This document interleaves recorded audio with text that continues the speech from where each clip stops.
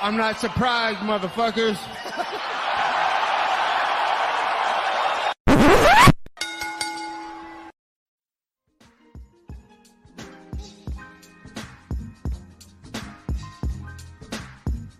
What is up, ladies and gentlemen? Welcome back to the Courtside Soundoff podcast.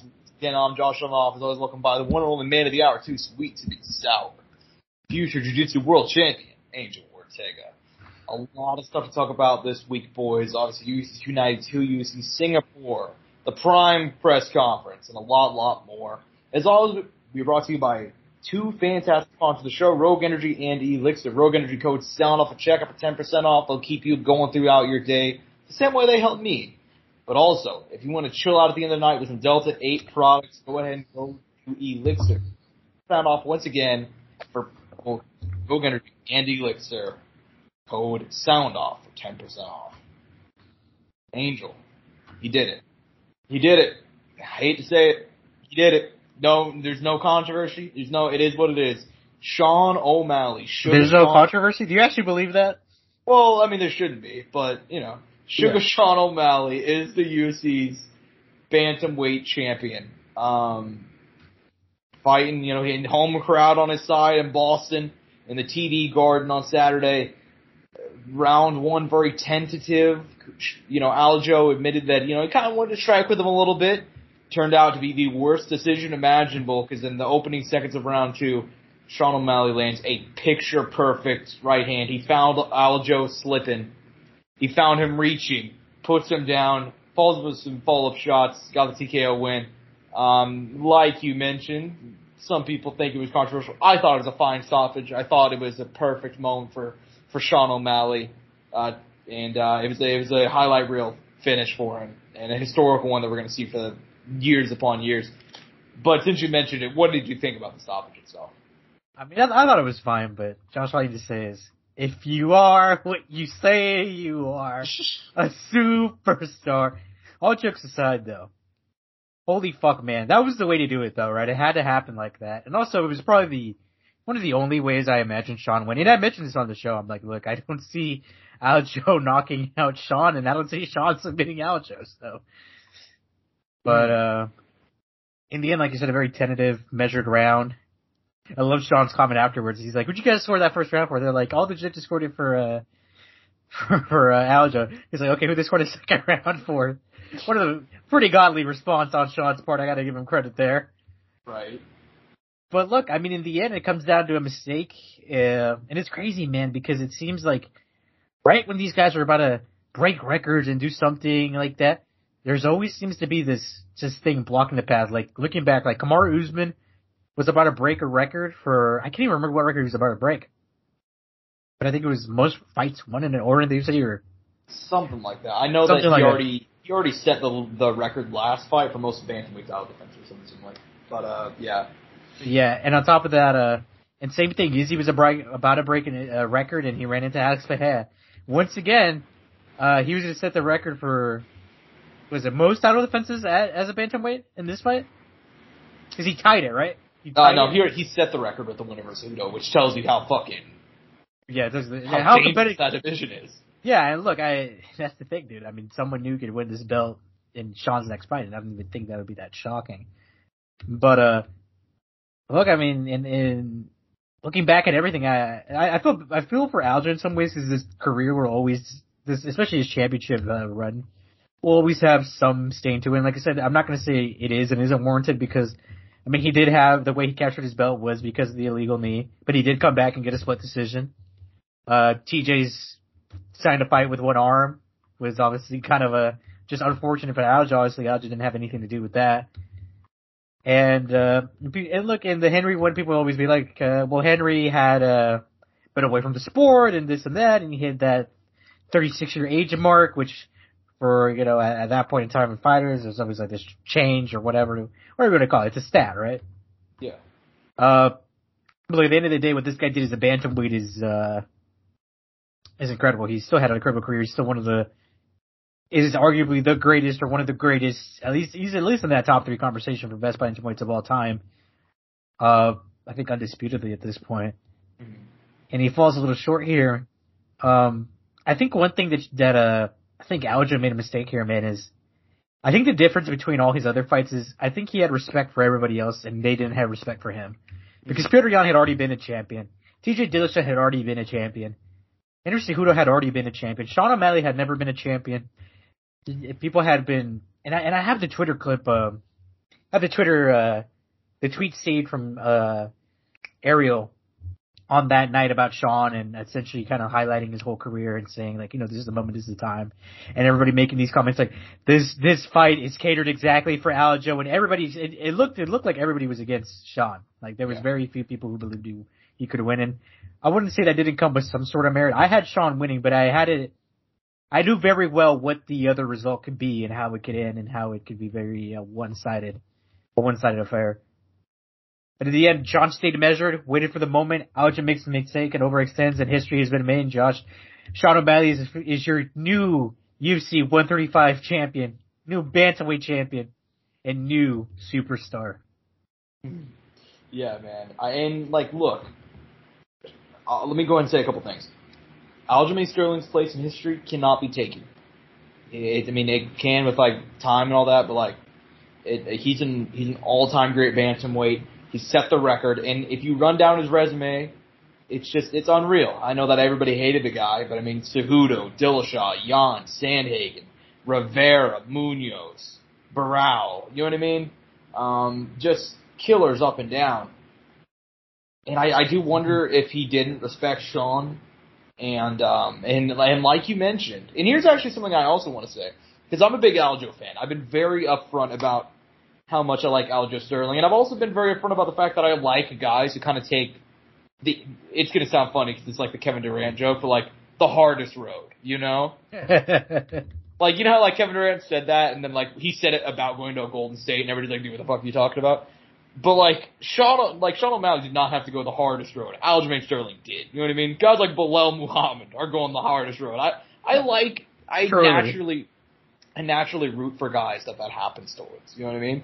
And I definitely think Sean O'Malley had a little bit of Dana White privilege. But you know what, dude? He showed up to the dance.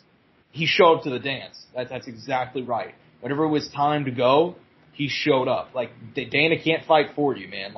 Aljo, should he have not taken this fight? Should he have probably waited? He just fought in late May, and he had a brutal weight cut. Those are all true things, but it's not like we didn't know that going into the fight. You know what I mean? I was very impressed with Sean O'Malley.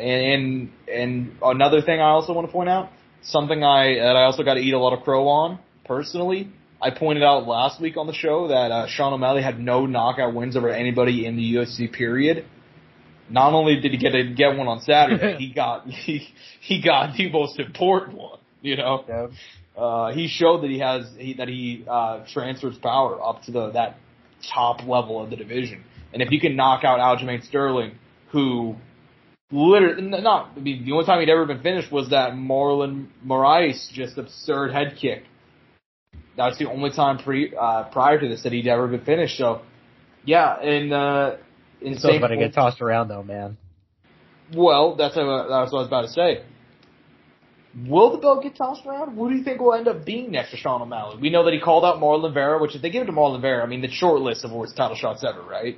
You have Merab right there, right? But the thing is, well, they have Merab and Corey and Aljo, because Aljo. Well, Corey. Well, let me clarify. Corey could not make that fight 100%, so we can't even put Corey into that. I think Corey is deserving of it, but I just want to clarify that because people bring up Corey's name a lot. Corey's not available. He's dealing with an injury. He's going to be out for a year almost. So Corey's not an option whatsoever here. Not to say he doesn't deserve it when he comes back, but I just do want to clarify that because everybody's throwing Corey's name out there. And I'm a Sandman fan, man. I'll say I'm a Sandman stan. I'll admit it. I think look, one of the fights that I think we'll never get is that Corey Sandhagen Aljamain rematch, which I would love to see, especially because that one ended so quick and the evolution that fight allowed for Corey to happen afterwards is one of the best things that I think could have happened. Man, losing to Aljamain Sterling was one of the best things that happened in his career. But yeah, I do want to clarify that. I don't disagree with that name is being thrown a lot out there, but he is not available.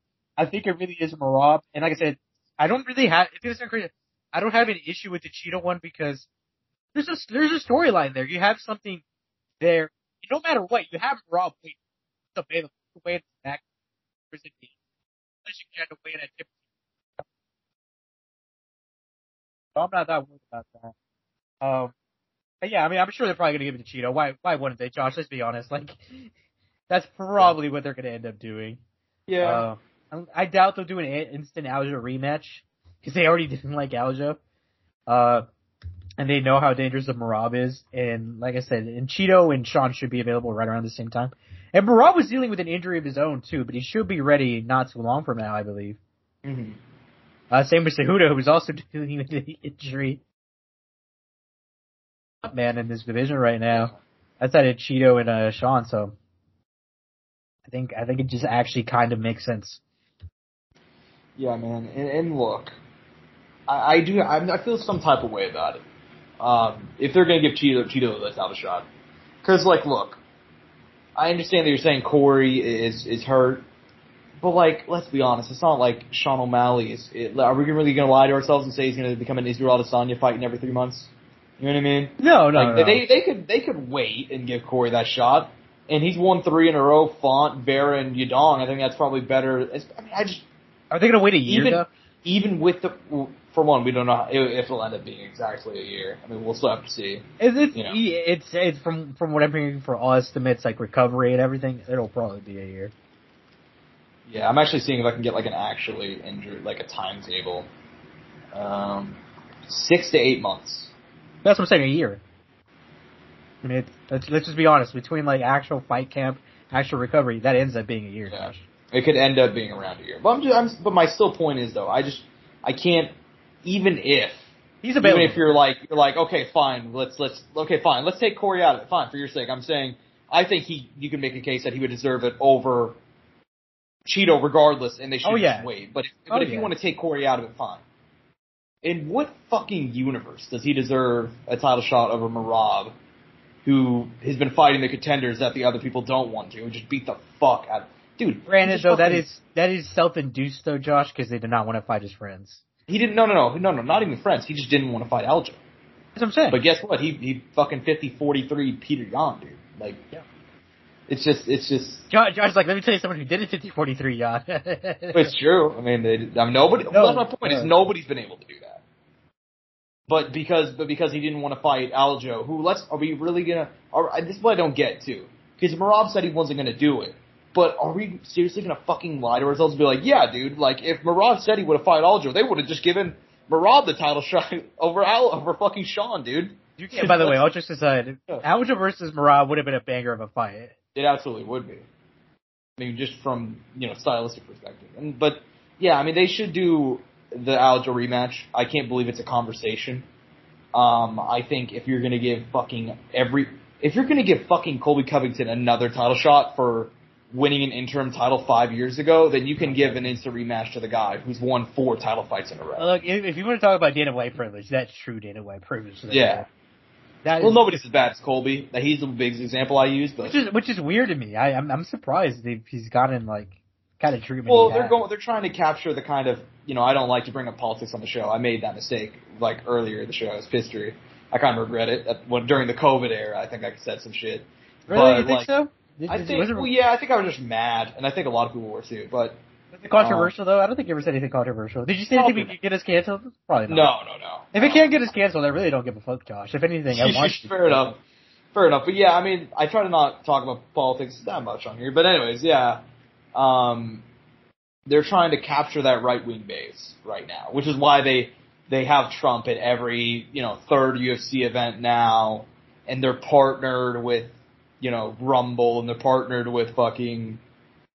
I mean, Colby was just at Turning Point USA, which is like a political conservative not press conference, but PAC. You know what I mean? So, yeah, I mean that's what every major corporation to an extent has a political agenda, Josh. Like I can name off a bunch. I mean, like.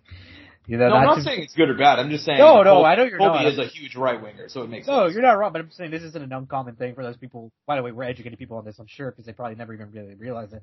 But think about even places like Starbucks, or Chick-fil-A, like, like all these places have some sort of undertone sort of political agenda, whether or not you choose to see it or not. And also definitely has one. Well, it also that's how companies will do certain stuff like that. Like they'll try and play into the culture war. You know what I mean? Like, for example, like, Starbucks, they'll let you put up, like, the rainbows around your store, but don't you dare ever try to fucking unionize, you know what I'm saying? Like, like, companies are weird like that, and the UFC themselves. The UFC is pretty conservative, I'd say, and so for them to have a guy like Colby, he gets a lot of that Dana White privilege for that reason. Sean, like I said, did get some Dana White privilege to get this title shot. I mean, but at the same time, also showed up. He fucking showed up, and that's the only thing that matters on Fight Night. That's the only thing that matters. I mean, I guess we went and talked about it. I guess, who would you like to see Sean fight? I know that we said who we probably fight, but who do you want to see it? Look, it's gonna sound crazy, man, and I know this is gonna piss people off. I kind of want to see the Cheeto fight because it's still a dangerous fight.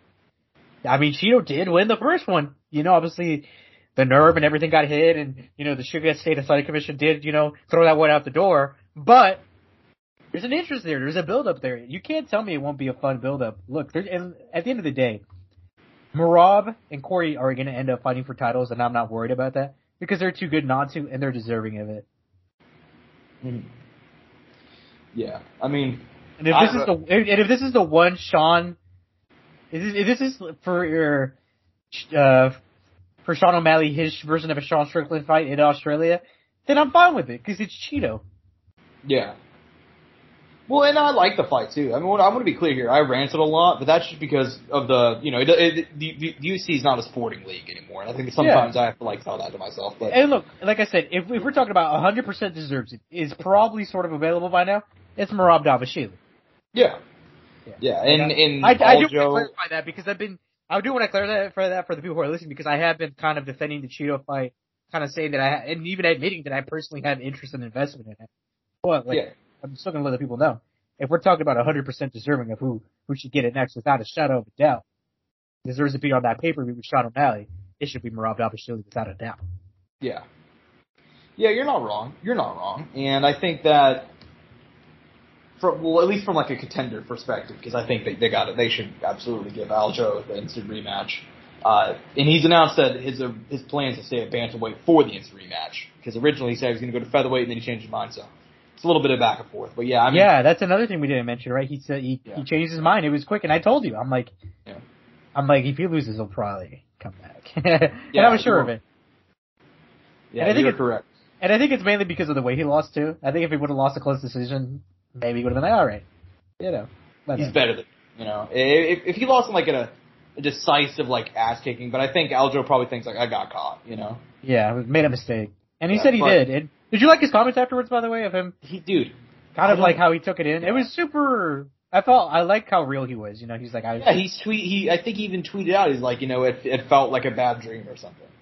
Yeah, but even on top of that, man, like, and being like, I don't think I should go to 145 because this is what Sean did to me. Imagine what Volkanovski could do. Which, look, I was never a fan of that Volk-Aljo matchup to begin with because I'm like, yeah, no, that's not going to go well for you. Mm-hmm. But, yeah, no, I mean, I'm happy he said stuff like that. I'm happy that he realizes he messed up. Like I said, super real. They didn't even really complain about the stoppage. I mean, he did say afterwards at the presser, like, yeah, it was a little bit early, but he didn't even really contest that. Yeah, I mean, they could have and here's the thing, they could have let that stoppage go, but it wasn't it wasn't bad. On top of that, did you see the leaked DMs, by the way, Cejudo and Aljo? I did, yeah. Dude, that was interesting to me too. I was like, oh, okay. They definitely got a lot of respect, you know. And Cejudo's still one of the greatest minds in the game. Yeah, I mean, foes become friends, man. You know what I mean? Like, it is what it is. For now. Yeah. But, I do think we should move on to the co-main event, because Angel China -- 1. Yeah, you're telling Josh. I've been on this train, dude. No one's been here earlier than me. No one, Josh. Fucking no one. Call someone out. Tell me who's been here before me, because there isn't a single one you can Not fucking a single name. one. Nobody. Been here since day fucking dome. And I told you, bro. I called it back in the day. I was like, dude, I think she's an industry plant, dude. It just doesn't make any sense. Yeah, well, hey, dude. I mean, we were saying that maybe Alana Lemos would win in exchanges, and she did have some moments in the grappling, which I didn't admittedly expect. But dude, power shots, man. She was dangerous. She was. But this was a historic one-sided ass kicking. Ends up being a unanimous decision win, 50-43, 50-44, 49-45. The punch stats on this one, Did you actually see at the end of the fight? It was absurd. It set a new UFC record for the weight class. She broke Valentina's record. Yeah. 296 strikes versus 29. 296 versus 29. I believe at one point there was like 180 strikes to like 5 or 3. It was something insane like that. At one point. Yeah. Look, we gotta give credit to Amanda Lima, Josh. Even though she did lose, she never gave up. She was never out of the fight. When she was on the ground, she was still attempting to throw up submission. She was still attempting to get up. She was still trying to throw bombs when the fight did start on the feet. She still had moments. And like I said, she was dangerous, man. Weili did have one or two scares in there where I was like, all right, okay, we gotta take it. I mean, look, I was still confident in her the whole way. She was my pick no matter what. But it's crazy that Amanda Lemos for the kind of danger she presents as a fighter. Mm-hmm. Yeah, and I will give her credit. She was very, very tough in there. You cannot take that away from her.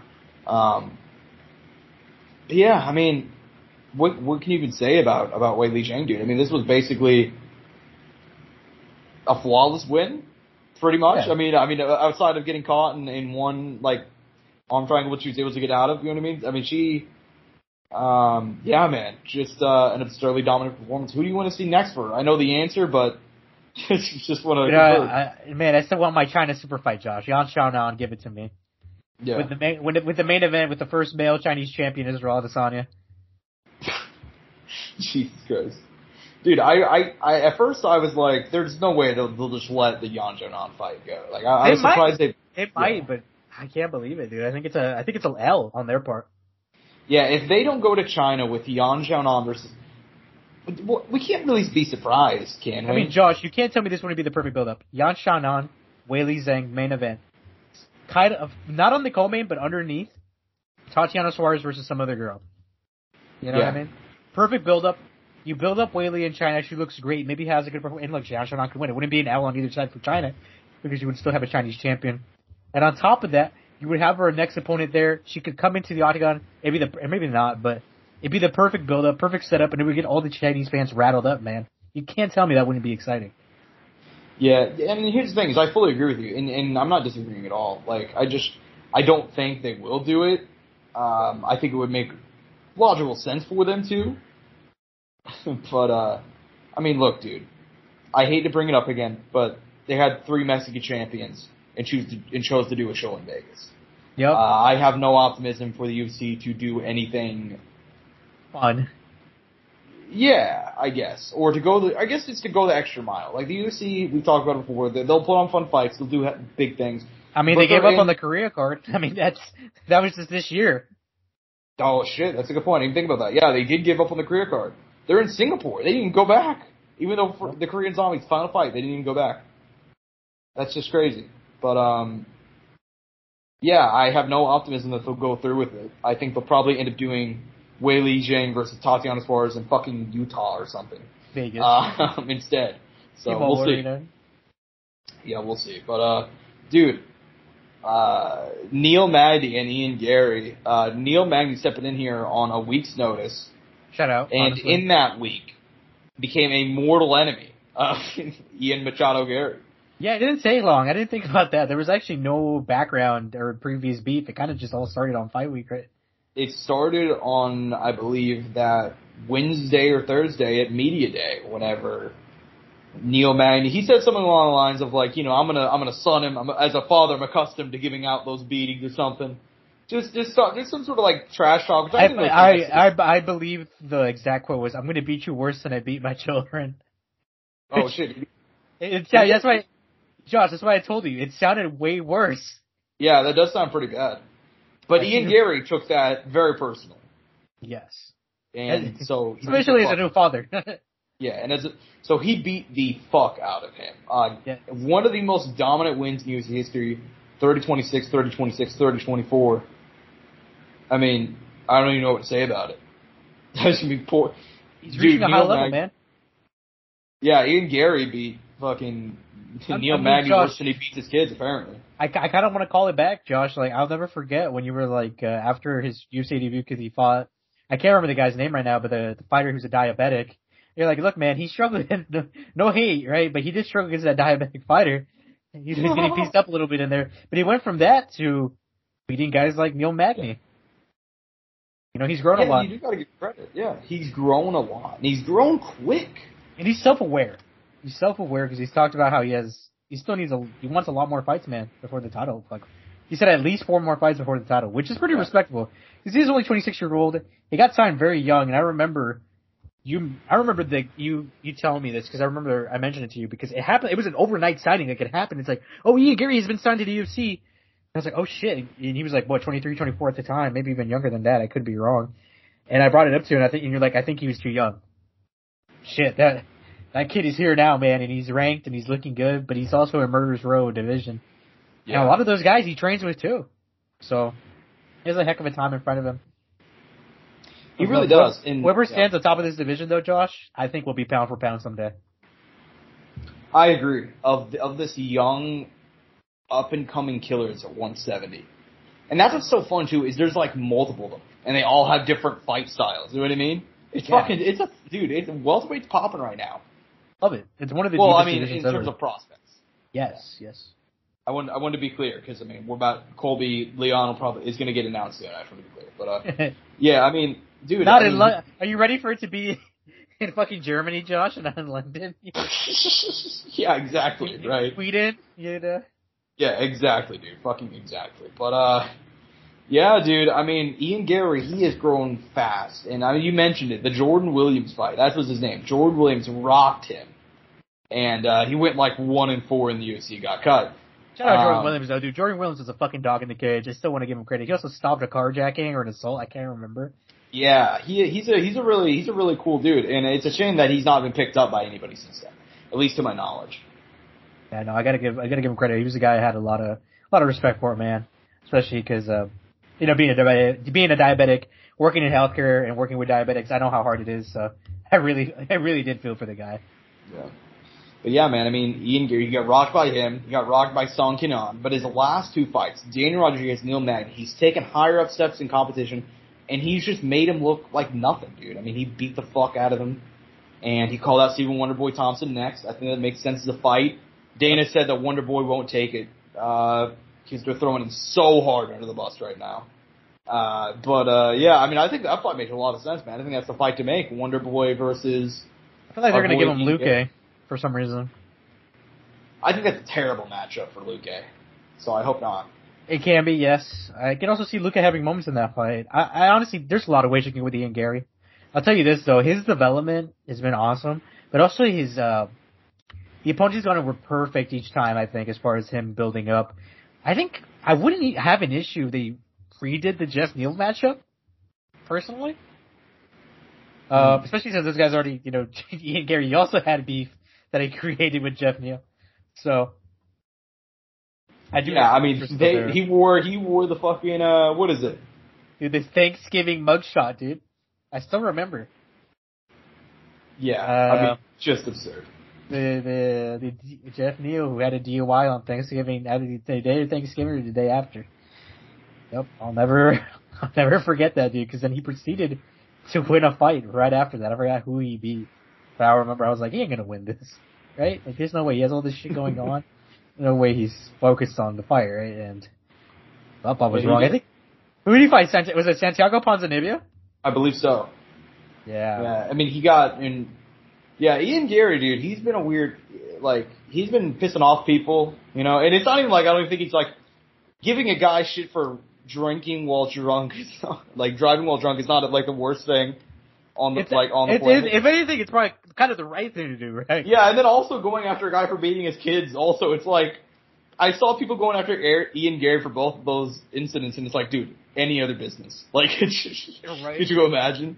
It's like, dude, you're a fucking asshole for bringing up that guy's DUI. You know, like. Yeah, dude, you should keep that a secret, man. Which the fuck is your problem, man? Why are you telling us stop beating his kids? Also, I'm not saying it should necessarily be out there either, but also I think there's, I don't know, it's one of those things. I feel indifferent, man. You know, it's the fight game, man. Unless we're becoming. It just happened. So I get why Ian Gary would like give shit. Look, my whole thing is, you know, don't talk about people's families, right? I'd rather you not. I'm not going to prevent you from it. I can't control what people say.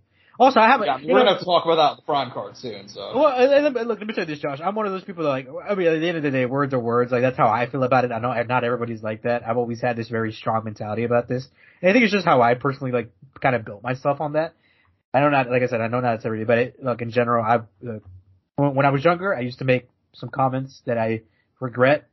And, like, you know, mom jokes, you know, you're young. You played Modern Warfare a lot, I know. You live and you learn, right? I know. And I don't ever say anything like that anymore. Even online, even when I'm playing games, I do want to clarify that. Yeah. But, look, like, there's just certain things you don't want to, and like, race, like, being extremely hateful is where I completely draw the line. But outside of that, say whatever the fuck you want, man. I'm not saying it's right. I'm not saying I necessarily agree with it. Will you be respected for it? Probably not. But it's not a good thing to bring up. And, like, there's you can definitely cross the line. I mean, the guy who talked about Adrian Giannis' coaching pass, like, yeah, that was fucked. Obviously, Connor talking about Habib's dad also fucked up. Yeah, there's definitely lines you don't want to cross. Yeah, like even then, me, man. I'll call. Look, I'll call people out when they fuck up. I think you should. I think that's a healthy thing to do. I agree. I completely agree. In Ian Gary's case, I mean, he earned some fans. He also earned a lot of haters. So we'll see what happens. Who do you want to see next, Josh? Who do you want to see next? You asked me. Wonder Boy, although I don't know if it'll happen. If it does not happen, Jeff Neal rebooked. I think makes sense. How do you feel about Sean Brady? I heard Sean Brady get thrown out there a lot. Sean Brady hasn't fought. Sean Brady is. I want to see Sean Brady take a tune-up when he gets back. I really want to see him take a tune-up. I believe he's dealing with a bacterial infection right now. Oh, or something really bad. Like Gordon Ryan? Like that kind of shit? He had... Oh, man, I can't even pronounce this shit. It's a hard-ass name, right? Something-itis, right? Streptosis B or something? I don't know. It's some really bad, like, disease or some shit. Anyways, he's in a really bad place. So he was dealing with an injury on top of dealing with his infection? He had septic bursitis, excuse me. Okay. So yeah, I mean, that was pretty bad. So he did pull out of his last fight. He got murked by Bilal Muhammad. So yeah, dude, I think I want to see him take a tune-up. So no, I don't want to see Sean Brady fight Ian Gary. Okay. I mean, that's understandable. But yeah, I think Wonder Boy does make sense. Jeff Neal makes sense. And if they can't find anybody else, book Luque, just because Luque got a win, he's higher ranked, and it makes sense. Right. Even if I don't like the matchup. And Luque can still find success. Like I'm telling you, like I think there's a path to victory there for Vicente Luque still. Yeah. But I think it's about time to move on, man. This one, not going to spend a whole lot of time on it. Mario Bautista picked up a win for Damon Blackshear. Obviously, we know the story here. Damon Blackshear stepping on a week's notice. Looked good early, I thought, but ended up Mario Bautista ended up coming on strong down the stretch, gets a unanimous decision win. It was contested, though. It was contested. How'd you feel about that? I thought it was a clean win, but I could have gone either way, right? Yeah. Could have gone either way. Yeah, I wouldn't have a problem with it going the other way. Look, it's hard to... Look, whenever a fight is close and the guys aren't ranked, it's kind of hard not to kind of want to fight for one side, you know what I mean? Because, yes, I end up losing the fight. Yes, if the guy deserves to win, obviously we should be outward. But if it's a close fight, it could have gone either way. You don't end up having, at least personally, Josh, I don't know about you, you don't end up having super strong feelings. Unless it's like a full-on, blown-out robbery. I generally, and it sucks too, but that's literally the way the game goes. Like, at MMA, sometimes there's a lot of guys, like neither one of these guys really separated themselves apart from one another. So if they would have had to go a certain way, I would have been like, oh, well, you know, like that's... And it didn't give a performance that made them look like, oh shit, they're ready for the next level either, you know? Yeah, and that's just how fights are. I have no issue with it, but, you know, that's literally just how fights are. Sometimes fights are close, and they're going to be competitive, and you may not like the decision, but, like, nobody set themselves apart. Like, that's different from a robbery, for sure. Yeah, and look, I look forward to both these guys' career. They both interest me in some capacity, so definitely anybody out there, still watch these guys. There's a lot here, and they're young. Yeah.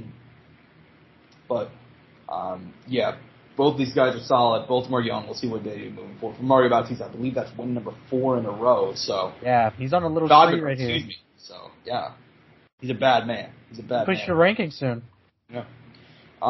We mentioned this guy earlier, opening up the main card. Marlon Vera picking up a unanimous decision win, 30-27, 30-27, 29-28. I went ahead and picked our boy Pedro Munoz for the upset here. I thought he looked good early, but as the case with every Marlon Vera fight, he came on strong down the stretch. Although I do know a lot of people thought that Munoz deserved the nod. What did you think, and how did you score this one? It was one of those close fights. Like I had Cheeto, but I wouldn't have been surprised if they gone Pedro. And man, it is. Oh God, like I said, I don't have super strong feelings about it. One thing I do want to say is, Josh, I mean, once again, this fight was kind of planted here perfectly for Cheeto and Sean once again. And then this is, again, I want to reiterate, this is why I think they'll end up going this direction as well. Because it's there. Mm-hmm. Yeah, it was perfectly planted for both these guys. Although it's just, man, I don't want to see they do it. I don't want to see them do it. But it'll be a fun fight regardless if they do make it or... A rematch is going to happen regardless. So. By the way, to talk a little bit about Pedro, though, Josh, he's a tough out for anybody. Still. Yeah, he is. Like, because if you look at Chris Gutierrez, look at how Cheeto fought him, look at how Sean initially started that fight. No one ever comes at Cheeto, or at Pedro, rather. Yeah. Like, out the gates like that, because you can't. He has power, he's still disciplined, had good kicks, doesn't really throw them anymore. But there's a reason for that, man. Like, he is still a very good guy, and look, I think he's slightly above a gatekeeper still. But he can still catch these wins. I mean, he stopped the Chris Gutierrez win a streak, and look, it wasn't the most exciting fight or anything like that. But he got one over a young guy who was on the come up, and it was right there and was building this silent streak and prevented him to jumping up to the next level. Because this could have been Chris Gutierrez in this position, or whoever else, or Chris Gutierrez could have been in a Song Yadong fight or whatever potentially. Someone else, right? Some ranked opponent potentially here. Mm-hmm. Well, yeah, and full cards on the table. I thought Pedro edges went out 2-1. I gave him 1 and 2, but it was also a case where I thought Vera had the powerful shots. I thought Pedro outlanded him by just a significantly higher clip, so I gave him the nod. But yeah, I mean, look, he still is a very good top 10 gatekeeper. Like people say, gatekeeper is like a just a blanket term, which I've never liked. There's different meanings to it, right? Because Robert Whittaker was kind of gatekeeping the number 1 spot. Exactly. Yeah. Like, but that's different from like a guy like I don't know who's somebody who's using. Yeah, Brad Tavares is also called the gatekeeper, but for 15, much different reasons. Yeah. He could be 15 or be just outside of the 15. He bounces back and forth all the time. It's super normal for him to not be there. Who else is kind of a gatekeeper-ish kind of guy off the top? In some aspects, for a while there, I think Luke, Josh, he was like very middle of the pack, lower end of welterweight, gatekeeping in a different way, but still being hyper competitive and kind of still moving up the way up his rankings. Everybody just does it in a different way, in different spots and at different points in their career.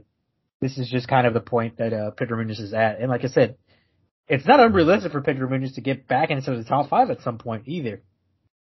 No, it's not. It's not unrealistic at all. And the reality is that he went ahead and had that win over Cody Garbrandt, I remember, a couple years ago. And because of that win, he got himself like in the top 5, and he suffered a lot of losses because I don't know if he just wasn't ready or whatever it may be. But like he's still a very talented guy. He's in his he's moving into his late 30s. But I thought this fight perfectly showed you. What was his moniker? The Young Punisher? What they used to call him? Yeah, the Young Punisher. That's his name. Yeah, not the Young Punisher these days, just the Punisher. Just the Punisher, yeah. Kind of like Chase Hooper, the Teenage Dream, just now only the Dream. He's just the Dream, yeah. But dude, I mean, normally I'd ask, like, what fights do we talk about now, but we do got to move one down, because it's Brad Tavares, Chris Weidman. Come on, Josh. Yeah. Chris Weidman, man, the All-American. Losing in his return, but I don't know about you, but I fucking love me some Chris Weidman still, dude. I fucking love Chris Weidman. He's a dog, man. He showed it in there. It hasn't left him. He's still hungry for it. Mm-hmm. Whether that's a good thing or bad thing, I think we'll find out soon. If I'm being honest, but I mean, look, this wasn't just him coming back was a victory in and of itself, Josh, because he went through a lot. They referenced Alex Smith a lot during fight week, right? Kind of calling back to that. And comparing it to Chris Weidman's kind of return to fighting and recovery. Chris talked about how he still struggles at times. Sometimes he'll look at his leg and kind of has like a sort of PTSD, like kind of memory of the thing, the leg break. So he's still dealing with it. And a quote they pulled fight week that he gave was, he said he wasn't worried about coming back to fighting. He was worried if he was never going to be able to play with his kids again. Which hit hard, man. That was a different level of like, oh shit. You know what I mean? It's not just about the fight game. It's not about being able to train. It's about being able to get back to normal and enjoy life with your family. Mm-hmm. But as far as the fight itself, man, look, at least my boy Brad Tavares didn't knock out my boy Chris Weidman. That's all I didn't want to see. And I still think Chris had some slight moments, but look, he's been out of the fight game a lot. I still think he shined a little bit through against a guy in Brad Tavares who's always lingering out of the top 15. But Josh, we got to give some credit to Brad Tavares because this is one of the best Brad Tavares performances in recent time. And look, I know you can point to a lot of that being because of Chris Weidman, but I feel like Brad Tavares still did what he had to do to get a victory here over a Chris Weidman who kind of gave him a few surprises by still being in it and throwing a few bombs. And you saw Brad Tavares retreating a little bit. A little tactical retreat, no full turnaround run away, but... Yeah. Well, yeah, I mean, look, I really liked this fight, man. I liked this fight because Chris Weidman said in the lead-up that, like, he didn't want Brad Tavares to take it easy on him. And he didn't. And Chris, in that second round, I saw him do an interview afterwards where, like, because in that second round, he kind of, like, Brad kicked his previously broken leg, and he went, really? Fuck you. And that's when he started, like, losing his, and he rocked him with the left hand, and it was a big ass moment, dude. And if Chris Weidman never fights again, at the very least, we got one final badass Chris Weidman moment. Yeah. You know what I mean? Josh, I will say the biggest letdown of all of this, and sadly for Chris, what was it? It was a lot of injuries, right? For a while there, they kind of sidelined him, right? And obviously he did try to do the move up to light heavyweight, which holy fuck, that was a mistake. Yeah. We saw Luke try to do that, and it didn't work out for him either. But, man, I will always say, man, I kind of wonder if Chris Weidman would have stayed healthy, would have been able to get some good wins. I think it would have been an interesting fight for Israel Adesanya, Josh. I will always say that. If somehow Chris was able to get back to form, I was always interested in that matchup if Chris could get it together. Yeah, and the reality is that that was always going to be a very, very tough thing. For him to even, and look, he was talking about that, like talking about like world title aspirations during fight week. And the reality is that I was always kind of I was somewhere in the middle on it. I didn't want to count him out. Like a lot of people forget that like Weidman was in a weird place before the leg break. Like he had just beaten Omar Akhmedov, who I think had won like 6 in a row or something. But the UFC didn't like him, so they weren't giving him any big names. Like that Weidman fight was his first big name. And Chris beat him, like that was a really good win at the time. And then he had the Hall fight, which I probably would have picked him to win. But then, he got hurt. And I was kind of iffy on what he was going to do moving forward. It sucks that we're not going to get a potential, like we talked about before, like an Israel Adesanya, prime Chris Weidman versus prime Israel Adesanya. Insane fantasy matchup, in my opinion. But, that's the way it goes, man. What do you think about him retiring? Obviously, a lot of people wanted to. Dana White, who rarely says for fighters to retire, came out and said, Chris Weidman, retire. He said, well, we'll talk about that more, because he said that about somebody else, too, later. But hey, man, that's he became champ, man. That's one thing, man. If you retire as champ, or a former champ, I mean, you did your part. You reached the pinnacle of whatever sport you played, man. No matter what, no one can ever take that away from you. You are set in the history books for the rest of your life, and he's done that. Plain and simple. He made history already. The guy who he beat, man, Anderson Silva, that will live forever, no matter what. He just cemented his name in the history books, which is what any athlete ever wants to do, is leave a good legacy behind. And him being, a super likable guy. Even better, man. Like, there's nothing more to do. And I think if he walked away right now, I'd be perfectly okay with it. I wouldn't even care. I wouldn't be wanting more because I think that it'd be probably the smart decision. But if he wants to come back for one more, he's healthy and wants to try to get in there again, Sure, man. And like I said, I think he wants to leave with a win over him. And look, kind of talk about him talking about championships and stuff. I don't think there's necessarily, that's getting kind of pushed too much, like him really thinking that. And I think to an extent he does, but I think it's kind of a self-motivation thing. Like, I need to work like a world champion. This is coming in, it's funny that I'm bringing this up right now. You brought this up because I used to tell myself, Josh, when I was working out a lot, I used to say world champion mentality. Like, I would talk to myself and but world champion mentality, world champion work ethic. That's what I would tell myself.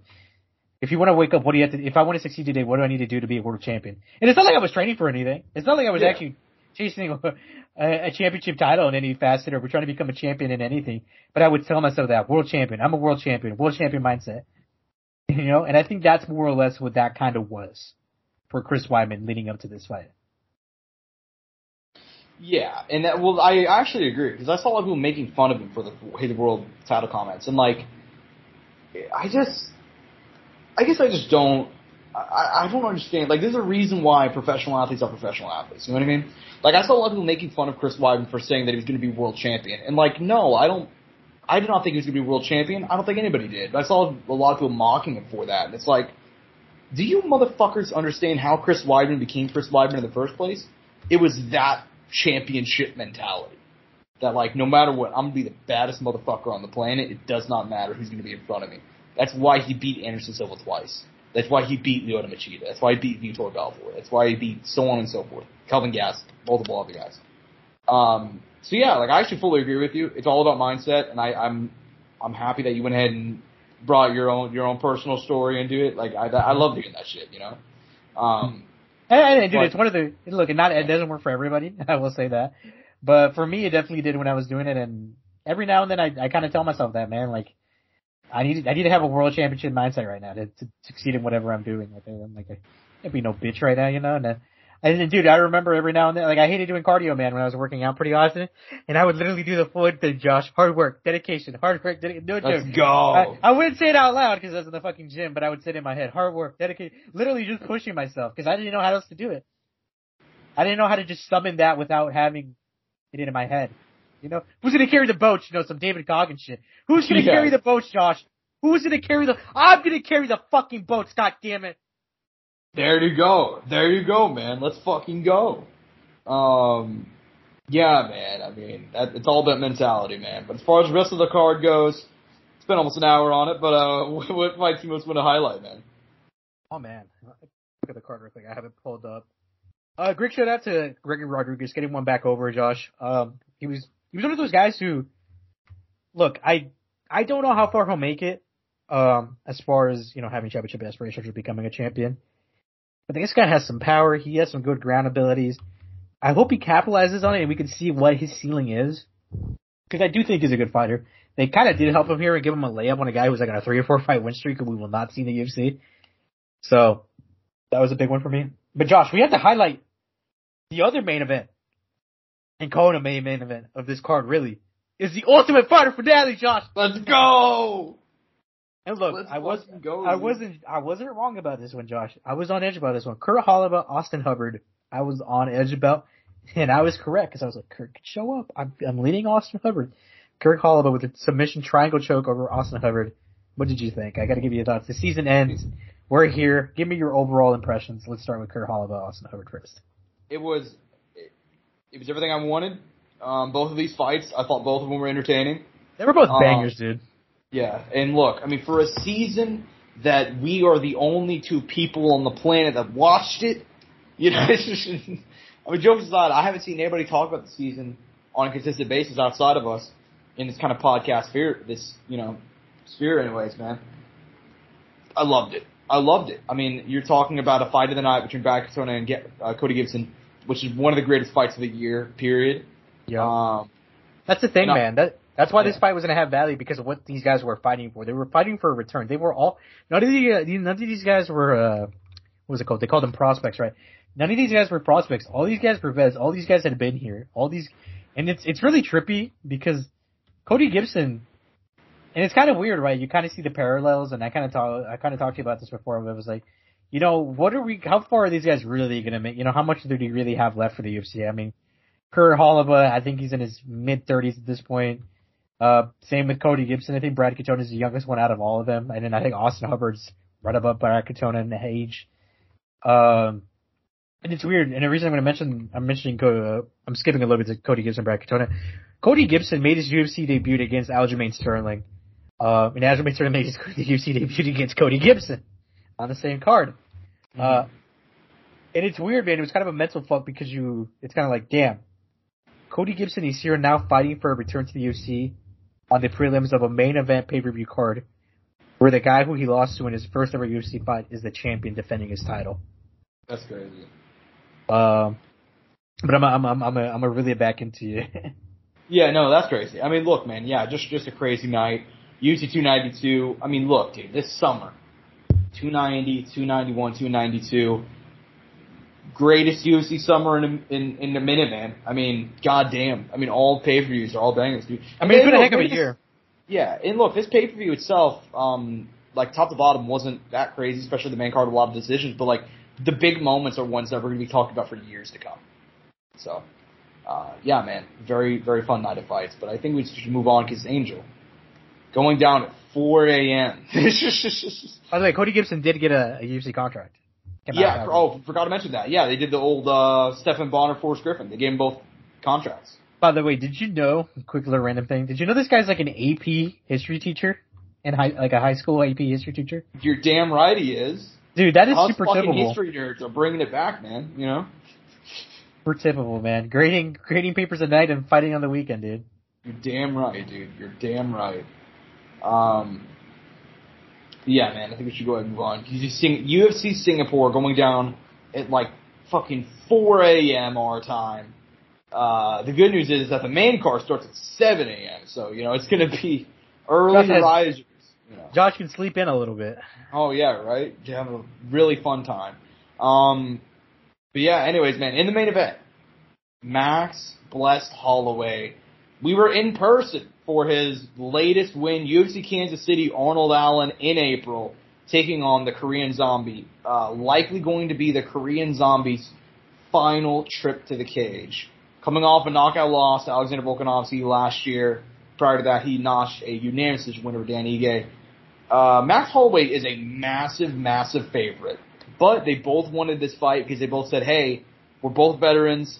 We're both, you know, came out of that same era in the early 2010s that, granted, Max didn't fight the WEC, but, like, he came in not long after the WEC shut down. Could you imagine? So they're both kind of from that era, and they're going to fight. What do you think about this match? Dude, I mean, look, Josh, we know how this is going to probably go. But credit to Korean Zombie, man. I don't think it doesn't mean it can't still be an exciting fight.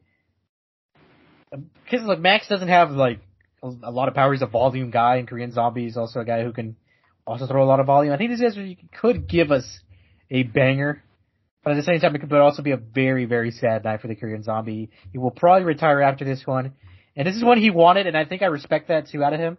And Max is completely okay with it because he gets to fight one of those guys from that era, too, and he kind of gets to complete his opportunity of being able to compete with all of those guys.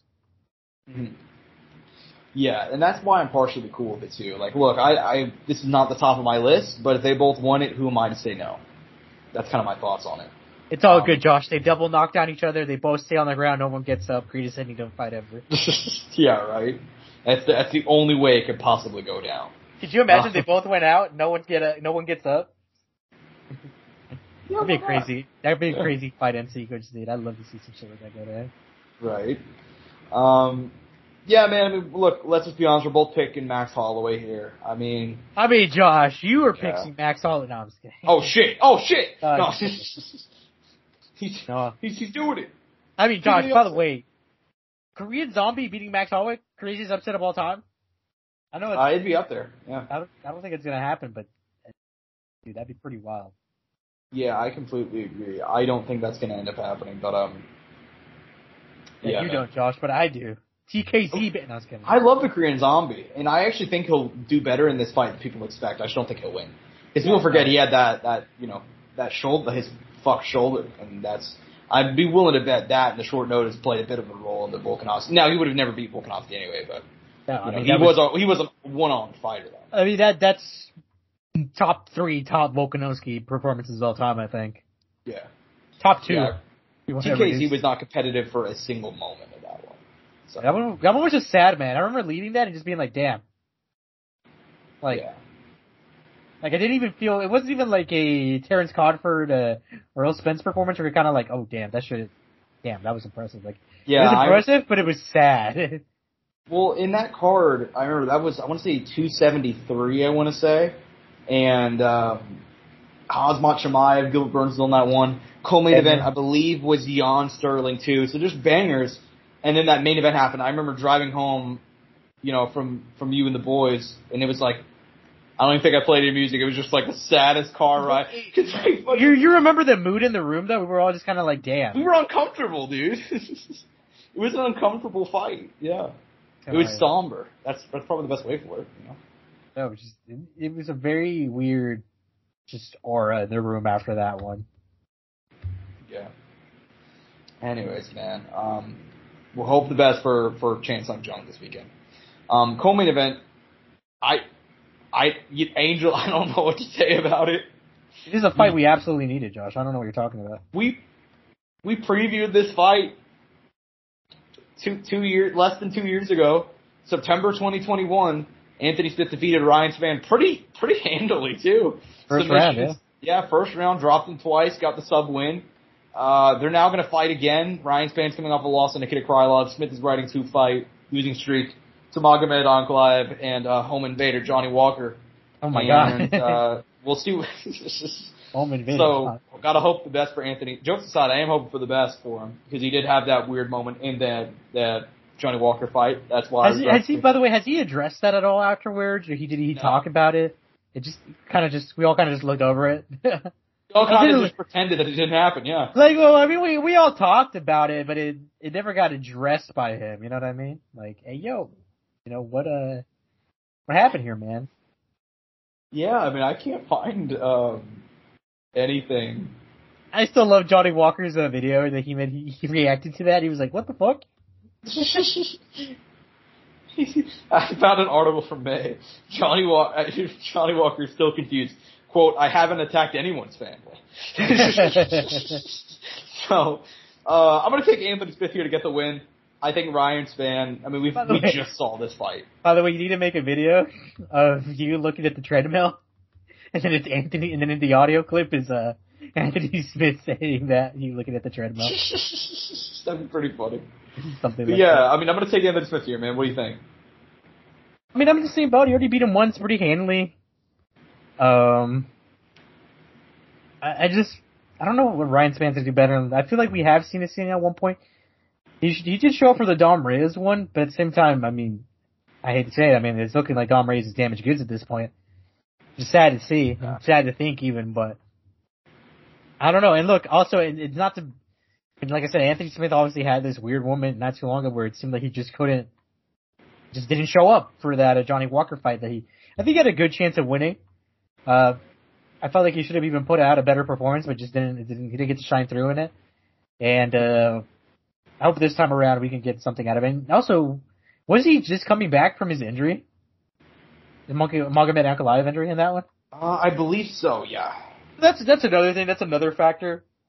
So, I imagine things should go better this time around, but look, you never know. I think Ryan Spann is still dangerous, but I expect Anthony Smith to show up for this one. And I don't know, Josh. Why did they pick this matchup? I mean, I feel like they could have gone a different direction. They could have gave both these guys different matchups. I mean, I think they're both on losing. I mean, they're not even on losing streaks. Ryan only lost his last.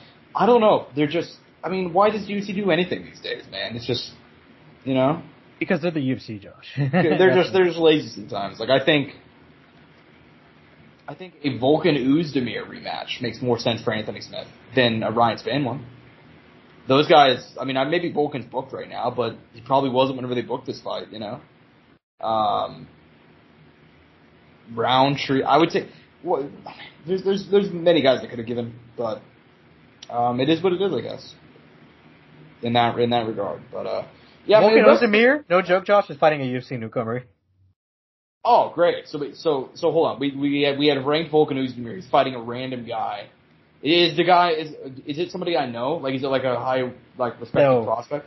It's just some dude? Okay. I'm not gonna say he doesn't, he seems to be, like, he has a pretty decent record, 14-2, only 2 losses.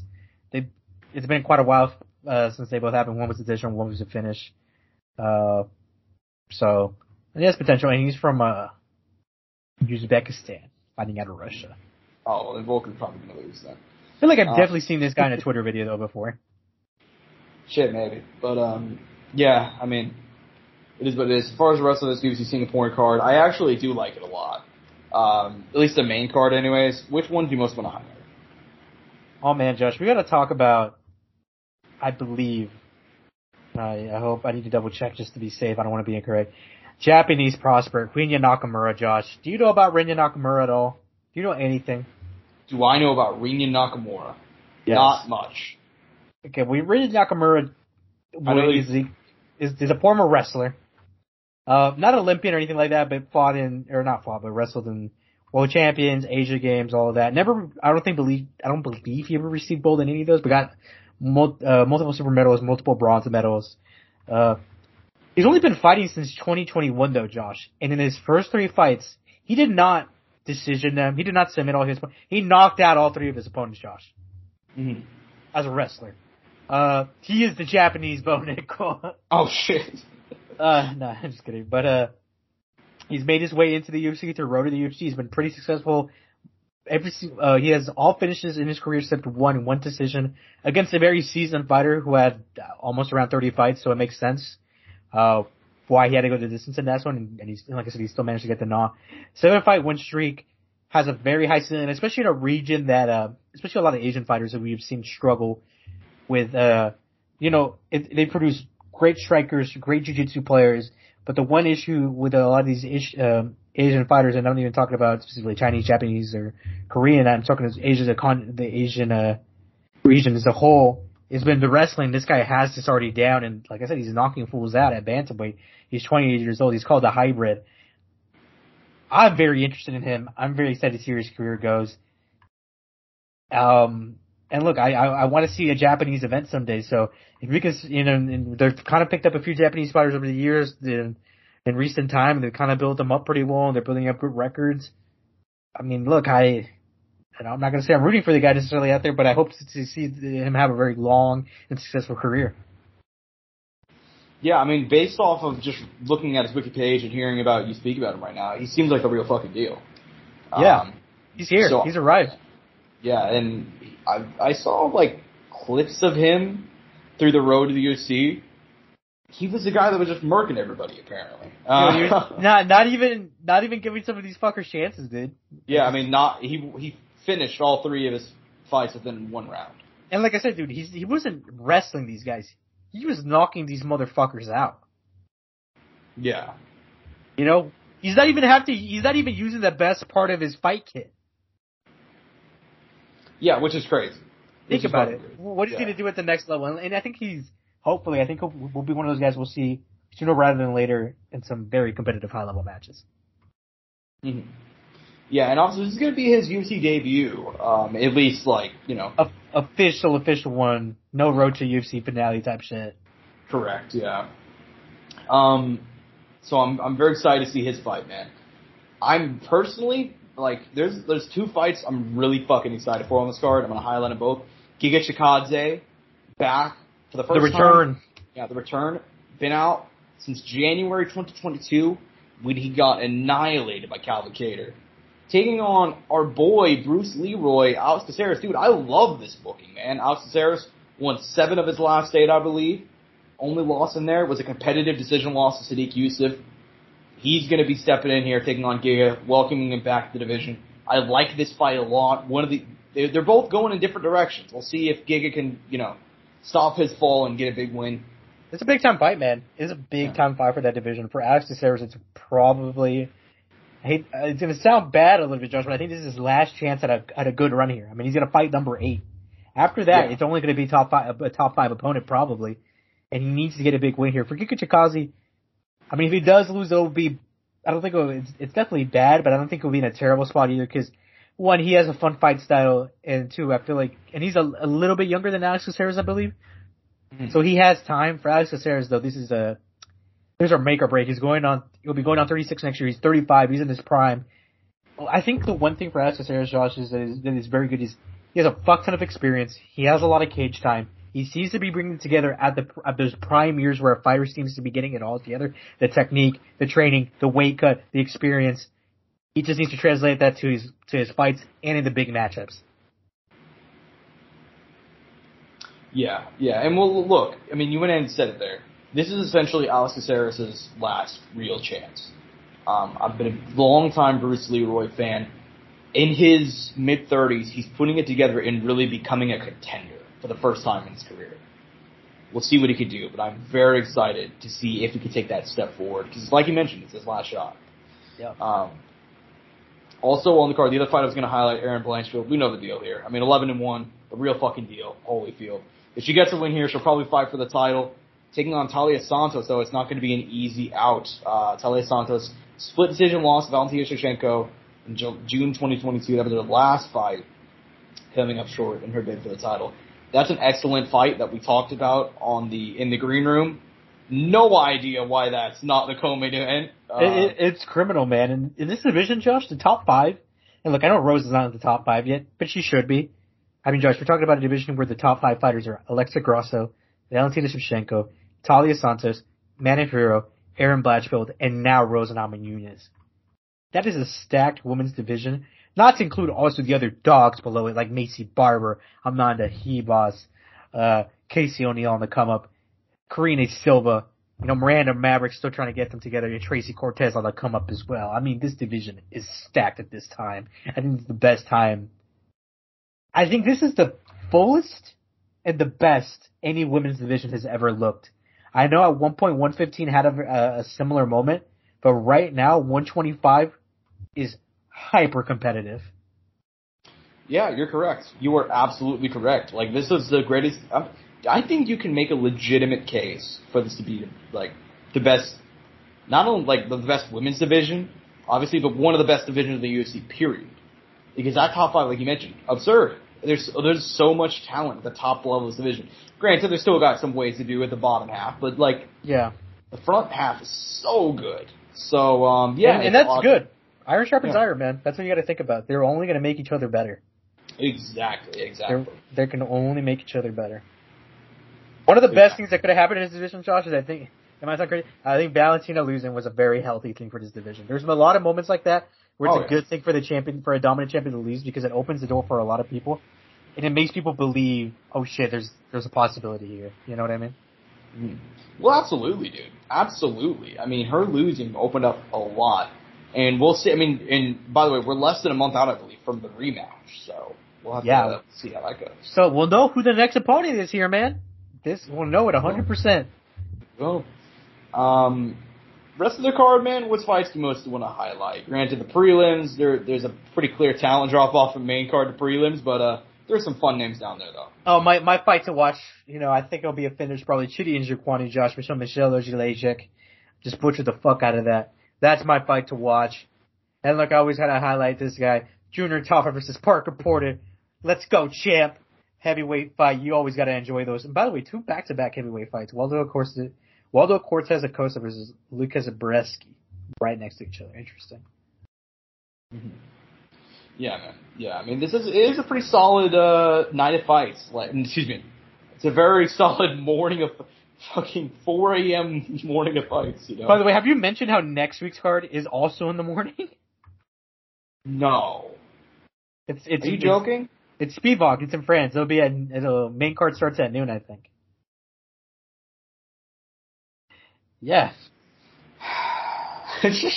I like it. Let me be clear, dude. I love morning. It starts later, though. It starts later, so it's not as bad. Okay, that's not that bad then. Let me see if I can find it on the UFC website, because I've talked about this in the past. I love morning cards, but when I say morning cards, I mean I like when the prelims start at noon. I love that. I like the prelims are not starting at noon for this one. The main card, I believe, starts at noon for this one. Yeah, the prelims start at 11 a.m. That's actually pretty solid. So I like that. Oh, they start at 11 a.m.? Okay, never mind. I can handle that. And it's a pretty stacked card, Josh. Like it's worth your time. It's better.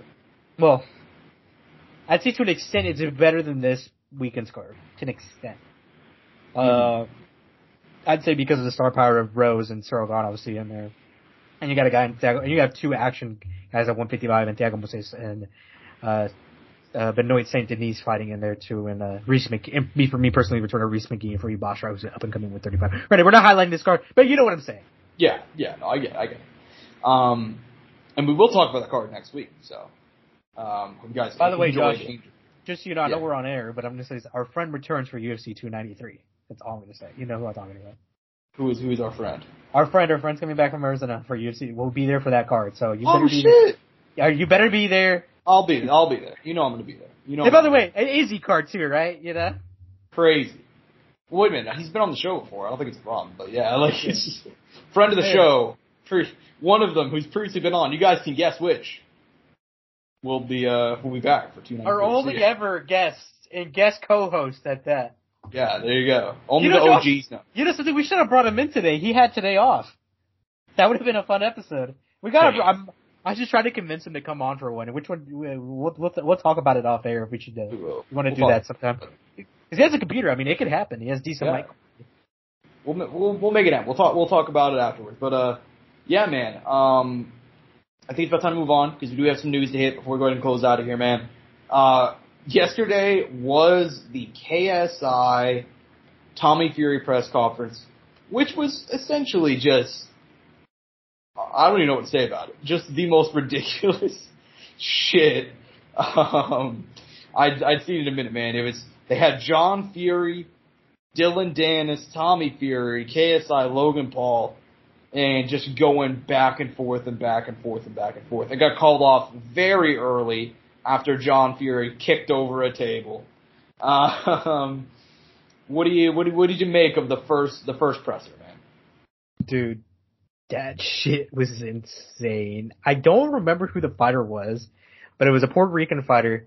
There's a boxing conference in fucking in Puerto Rico, and I can't remember who the two guys were, but dude, it almost reminded me of that because I remember I forgot who it was, who the other fighter was, the non-Puerto Rican fighter, made some comments to the Puerto Rican fighter, and it was so bad, he had to run out of there because the Puerto Rican fans began to literally chase him out of the press conference. I felt like it was not that level of intensity, but that level of a shit show. It was Bernard Hopkins, Josh. Yeah, I was about to say. Yeah, it was B-Hop, yeah. I forgot who he was boxing, but he literally had to run out of the arena. I want to say I believe it was Felix Trinidad. Yeah, it was Trinidad, and forgot what he said, but there were some comments being made, and I feel like it was almost that level of shit show outside of the riot. Mm-hmm.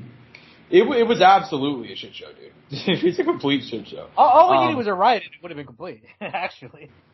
Yeah, well, I mean, there was no way this was not going to go immediately wrong. I mean, these guys have gotten very intense, and it's still August. Like we still have 2 more months of this shit. So, yeah, man. I mean, I don't know what else to say about it. I mean, what do you think though? Because we do got to say that what's been the crux of this whole beef, Angel? I mean, why are KSI and Tommy Fury so mad at each other? I still don't know. Do you know? No, I think it's just shit talk, man. I think it's just an intense. There's just intensity. Yeah. There's tension. You know, these guys are just on edge. It's funny because it's very different from it's different how there's no parallel between the beef of Logan and Dillon, and no parallel between the JJ and Tommy. You can't compare them both because they're very drastically different for a number of different reasons. Mm. But yeah, no, I mean there's tension. That's what you want in a card, man. I think you want it to be. Granted, I mean you probably want to keep it pretty cool, right? But I'm here for the shit show always, man. You know, I'm not going to deny that. Mm. But I'm excited. And dude, this, like you said, this card is 2 months away, dude, and they are already stirring shit up like this. Yeah, dude, they're already stirring up. That's admittedly, I gotta be honest, dude. I think Dillon Danis is doing this whole thing a bit early. I think he's firing all the shots really early. Dude, but he's coming hard every day, Josh. Like, it's been nonstop verbal abuse and mental abuse every single day. And I'm just saying. And by the way, if he does the same thing for another 2 months, dude, that's gonna be pretty fucking bored. I'll be impressed though, Josh, because he's had some pretty dude, Logan hasn't gotten one over him yet. Like, if I'm being honest, not a single one. They've all been Dillon, throwing them out there and Logan catching them. There hasn't been a single one that Logan has thrown and caught, or Dillon has caught. Like, they've all been, and it's pretty, everybody's seeing it. And look, there's a lot of Twitter impressions. There's a lot of Dillon, Danis attention on Twitter. Like, you see how many likes his tweets are getting, Josh. They're up there. They're in the 22,000. They are doing very well, yeah. So, Dillon's got to make that Twitter money, you know what I'm saying? Right. But, I mean, I'm telling you, it's spicy right now. And I'm for it, dude. I'm for it. Yeah. Yeah, I hope, like I said, I'm afraid that he's firing the shots too early, though. I mean, it's just like, if he keeps on doing the same thing for another 2 months, I think it will get very tiring. That's just me, though. That's just me. We'll have to see how it plays out, though. But yeah, that first presser. The shot specifically, I told you this, but the shot specifically of, Big John barreling around the corner to chase after KSI fucking killed me. The other good one, Josh, was Logan bringing the bouncer that choked out Dillon. I gotta say, that was a pretty good one. You say he didn't get what he said he didn't get any? I thought it was pretty good. That was probably the good one, dude, but it's just that Dillon's thrown so many that none of Logan's kind of have any effect, you know what I mean? To be fair, it's kind of like, what are you supposed to say? You know what I mean? No, it's not Logan, Yeah, you're not wrong. But damn, dude, when he got him with the, my brother fucked your ex-girlfriend, he's like, that's fine. I got rid of that slut you're marrying when I was like, damn. That was pretty ruthless. Dude, I saw an edit of that, and I saw Logan's face get slowed down in it. You saw the change in his face, instantly, damn. Yeah, well, I'm gonna go. We will move on because, admittedly, there's not a whole lot to say because they're gonna have another presser soon, I believe. Are they actually? Where? In the United States, I believe. Yeah. Josh, I am rolling up to wherever that's at. I will be gone that week, and you will find we'll have to have a guest host for that one. Yeah, I mean. Yeah, Angel, I think you and me should fly out there and specifically be the Courtside Soundoff. We're going to interview him. We're going to be on Periscope Live to capture whatever shit show when fight happens. Pretty Boy will probably be there trying to get a fight with someone. Yeah. Anyways, man. Yeah, I think we should go ahead and move on because we do have some other news. PFL, dude. PFL, we talked about it before. They made one of the... This is the first time that I've actually scratched my head and be like, huh. Not good or bad. Savannah Marshall, female boxing champion, 13-1, only loss was to Clarissa Shields, although she did beat Clarissa in their amateur career. And their profile was super competitive. Banger, man. She signed with the PFL. Just out of nowhere. Man. But there's a reason for it, though, Josh. Because they are likely going to do Savannah Marshall versus Clarissa Shields, their rematch in the cage. And I'm not sure how I feel about that. How do you feel about it? It's probably to be a shit show, to be honest. Because Clarissa we didn't even mention this. We haven't even talked. Clarissa re-signed a multi-fight deal for the PFL, right? Correct. She's now back as well. So there's that, and they really want to get everybody's attention whenever they do this Francis card, Josh. I mean, it's very clear because I'm assuming they want to have Clarissa. What's her name? I'm not blanking on her name, Josh. Lost to Pacheco. That's time out. Kayla Harrison. And Ngannou, all on the card because they want to just sell a massive pay-per-view. And clearly that's the direction they're probably going. And obviously this super fight pay-per-view series, whatever the fuck they're calling it, I always forget the name of it, is something they really want to just blow up with a bunch of big names. So, I mean, this is clearly what it is. And look, Savannah Marshall didn't have a heck of a time in MMA because I know Clarissa's been bouncing back and forth, but she's also got a really good gym when it comes to, the kind of girls she's surrounded by. You know what I mean? Because she's there with Michelle Watterson, Holly Holm. It's the right gym, Mm-hmm. As far as MMA.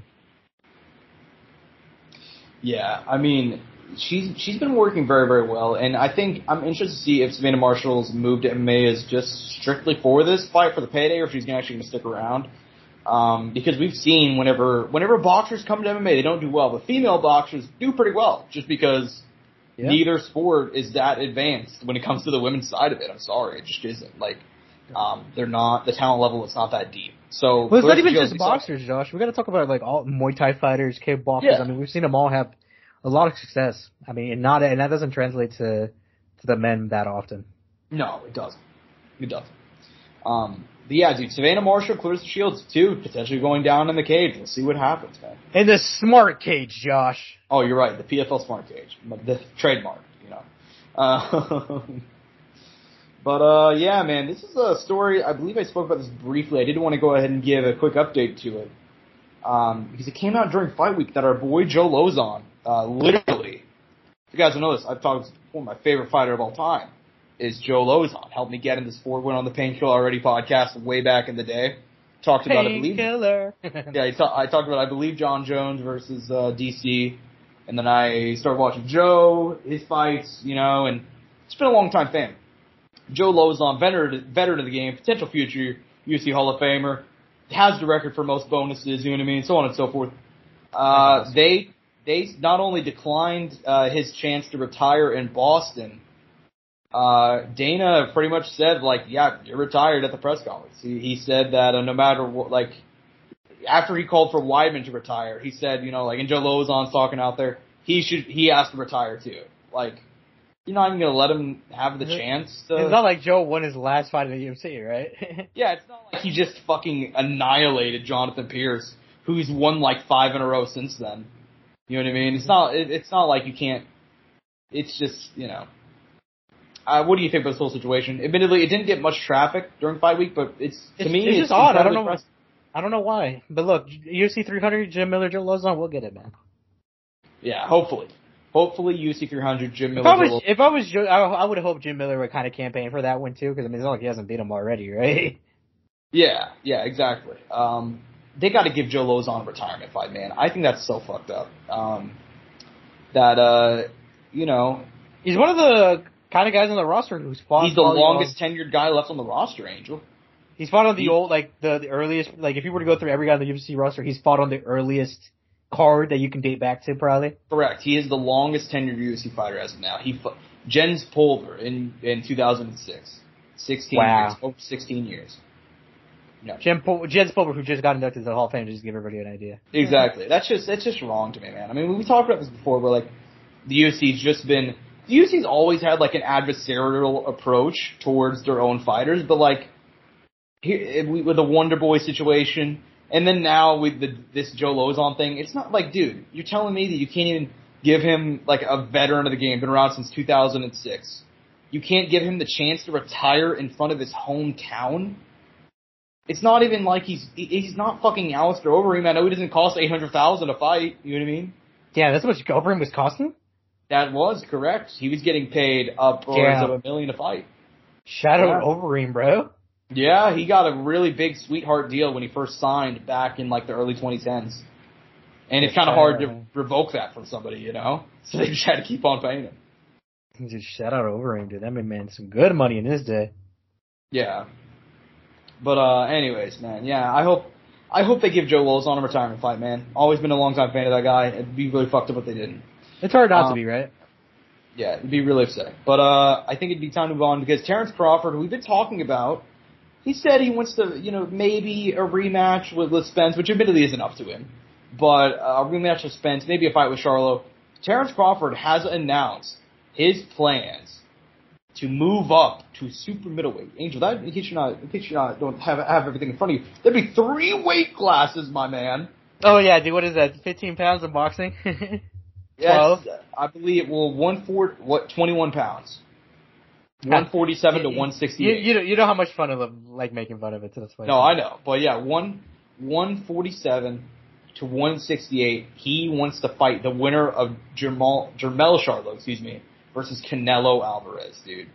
Are you down for this? He said 3-time undisputed. That's what he's going for. You gotta try. You should always strive for greatness, man. That's what I always say. So that's what he wants to do. Go for it, champ. Yeah, that's how I feel about it too. I mean, look, I'm not going to tell the guy no. I don't think, he's going to have his work cut out for him. I'll put it like this, Sean. I favor him against one and not against the other. But we still need to see how the fight plays out between those guys, because you never know. I mean, there could be an upset here. Yeah, you know what's funny is I'm actually on the same page with you. I favor him against one, but not the other. So that's how I feel about it. But yeah, and look, there's not even a whole lot to really say here because I really do think that we're gonna have to wait to see. Because our boy Errol Spence has been saying like, hey, I'm still wanting that rematch. We're running the rematch at 154, and he does have the yeah. Yeah, he has the ability to do that. He can reactivate the. Correct, exactly. So we will see, man. But it's looking like no matter what happens, it seems like Terence Crawford's time down at welterweight is permanently done. Mm-hmm. And it's kind of the last bit of news of the day, man. It's gonna be the last one. Mayra Bueno Silva, who is fresh off a win over Holly Holm. We were talking about, finally division's going to go back to normal. Mayra Bueno Silva probably going to get a title shot. It's going to be all good. She's tested positive. She's failed a drug test. And we're essentially now back to square one, man. What do you think about this whole situation? That fucking L, but I think she did come out and say it was because of ADHD medication. But, look, man, you can make all the excuses in the world.